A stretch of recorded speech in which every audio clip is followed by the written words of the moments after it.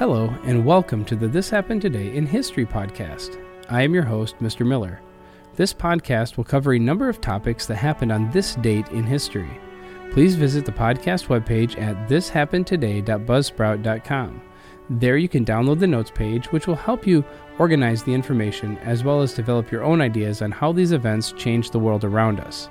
If you're interested in hearing more, please consider subscribing so you will not miss out on what happens tomorrow in history. Today is July 7th. In 1981, President Ronald Reagan nominated Sandra Day O'Connor, an Arizona Court of Appeals judge, to be the first woman Supreme Court justice in U.S. history. On September 21st, the Senate unanimously approved her appointment to the nation's highest court, and on September 25th, she was sworn in by Chief Justice Warren Burger. Sandra Day was born in El Paso, Texas in 1930. She grew up on her family's cattle ranch in southeastern Arizona and attended Stanford University, where she studied economics. A legal dispute over her family's ranch stirred her interest in law, and in 1950 she enrolled in Stanford Law School. She took just 2 years to receive her law degree and was ranked near the top of her class. Upon graduation, she married John J. O'Connor III, a classmate. Because she was a woman, no law firm she applied to would hire her for a suitable position, so she turned to the public sector and found work as a deputy county attorney for San Mateo, California. In 1953, her husband was drafted into the U.S. Army as a judge, and the O'Connors lived for 3 years at West Germany, with Sandra working as a civilian lawyer for the Army.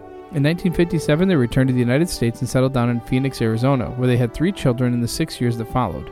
During this time, O'Connor started a private law firm with their partner and became involved in numerous volunteer activities. In 1965, she became the Assistant Attorney General for Arizona. In 1969, she was appointed to the Arizona State Senate to occupy a vacant seat. Subsequently elected and re-elected to the seat, she became the first woman in the United States to hold the position of Majority Leader in a state Senate. In 1974, she was elected Superior Court Judge in Maricopa County, and in 1979 was appointed to the Arizona Court of Appeals by Governor Bruce Babbitt, a Democrat. 2 years later, on July 7, 1981, President Reagan nominated her to the Supreme Court to fill a seat of a retiring Justice Potter Stewart, an Eisenhower appointee.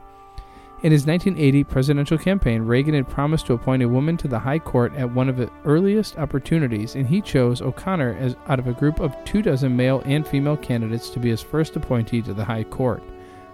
O'Connor, known as a moderate conservative, faced opposition from anti-abortion groups who criticized her judicial defense of abortion rights on several occasions. Liberals celebrated the appointment of a woman to the Supreme Court, but were critical of some of her views. Nevertheless, at the end of her confirmation hearings on Capitol Hill, the Senate voted unanimously to endorse her nomination. On September 25, 1981, she was sworn in as the 102nd Justice and first woman Justice in Supreme Court history. Initially regarded as a member of court's conservative faction, she later emerged from William Rehnquist's shadow, Chief Justice from 1986 to 2005, as a moderate and pragmatic conservative. On social issues, she often voted with liberal justices, and in several cases she upheld abortion rights. During her time on the bench, she was known for her dispassionate and carefully researched opinions and was regarded as a prominent justice because of her tendency to moderate the sharply divided Supreme Court. O'Connor announced her retirement from Supreme Court on July 1, 2005. Her decision sparked dismay among pro-choice groups who worried that President George W. Bush would choose a replacement likely to overturn the Roe v. Wade, the 1973 decision that established a woman's right to an abortion. O'Connor was replaced by Samuel Alito, who became the court's 110th justice in January of 2006. In 2022, Alito authored the court's majority opinion overturning Roe v. Wade and Planned Parenthood v. Casey, eliminating the constitutional right to abortion access. And then in 1947, something happened northwest of Roswell during a severe thunderstorm. Was it a flying saucer? Was it a weather balloon? What happened? The answer is nothing for many years, until leading UFO researcher Stanton Friedman came across the story in the early 1980s and began to search for the information and witnesses. That research brought him to Roswell, looking for the public information officer who had been at Roswell Army Airfield in 1947. That officer was Lieutenant Walter Haut. He still lived in Roswell and remembered the press release and the orders from his commanding officer. Friedman's investigation also led to many others, both military and private, who had information to add to the Roswell incident story. Stepping into the picture very strongly in the 1980s were Don Schmitt, Kevin Randle, and Tom Carey. Since then, Schmitt and Carey have dedicated their research to Roswell. When cowboy W.W. Mac Brazel, a foreman of the Foster Ranch near Corona, 75 miles north of Roswell, rode out to check on his sheep the morning after a particularly violent thunderstorm in early July 1947, he and his younger brother D. Proctor found a wide swath of strange debris spread across the prairie. Brazel collected several pieces of wood, metal, and foil that he later showed to the parents of his young friend. They urged him to report his finding to the authorities. On Sunday, July 6, Brazel drove into Roswell, bringing his story and some of the debris to Sheriff George Wilcox in his office next to the jail at the back of the Chaves County Courthouse. The sheriff was not particularly interested, but did telephone the Roswell Army Airfield in case this indicated a crashed airplane. The recovered debris was gathered by military from the Roswell Army Airfield under direction of Base Intelligence Officer Major Jesse Marcel.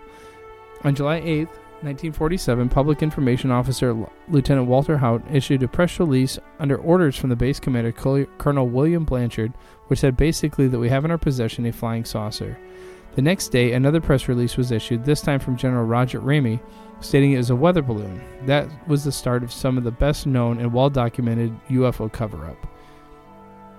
Once it became public, the event known as the Roswell Incident, the crash of an alleged flying saucer, the recovery of debris and bodies, and the ensuing cover-up by the military was such magnitude and so shrouded in mystery that over 70 years later, there are still more questions than answers. Books have been written and TV documentaries have been filmed, witnesses have come forward, skeptics have issued rebuttals to the incident, and the debate continues.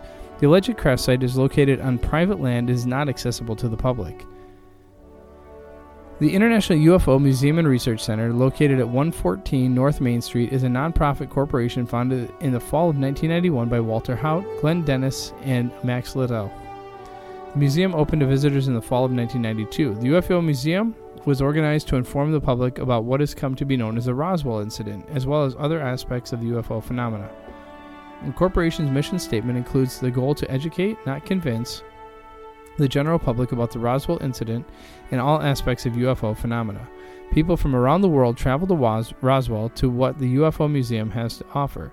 Some of the exhibits include information on the Roswell Incident, crop circles, UFO sightings, ancient astronauts, and extraterrestrial abductions. The exhibits are designed to encourage visitors to ask questions and to think outside the box. The UFO Museum's Research Center Library houses more than 7,000 books and over 30,000 magazines, periodicals, pamphlets, and more than 1,500 DVDs related to UFO phenomena. The library's friendly staff is available to help students of all ages with school projects and reports, as well as authors, researchers, and visitors seeking information. Once visitors began making their way to Roswell seeking more information on the 1947 incident, a number of local residents, in conjunction with the UFO Museum and Roswell Chamber of Commerce, came up with the idea of celebrating the anniversary of the Roswell incident every year during the first week of July. Since 1996, the Roswell UFO Festival has drawn thousands of visitors to the UFO Museum and to Roswell. The event is a fun-filled, entertaining, and educational weekend for all who attend. The UFO Museum hosts lectures from leading UFO researchers, while the City of Roswell and Main Street Roswell bring together numerous vendors with food, memorabilia, music, and live entertainment. Other activities include alien costume contests for humans and pets, an evening light parade, carnival rides, and 4th of July fireworks. In 2022, the festival will mark the 75th anniversary of the Roswell incident.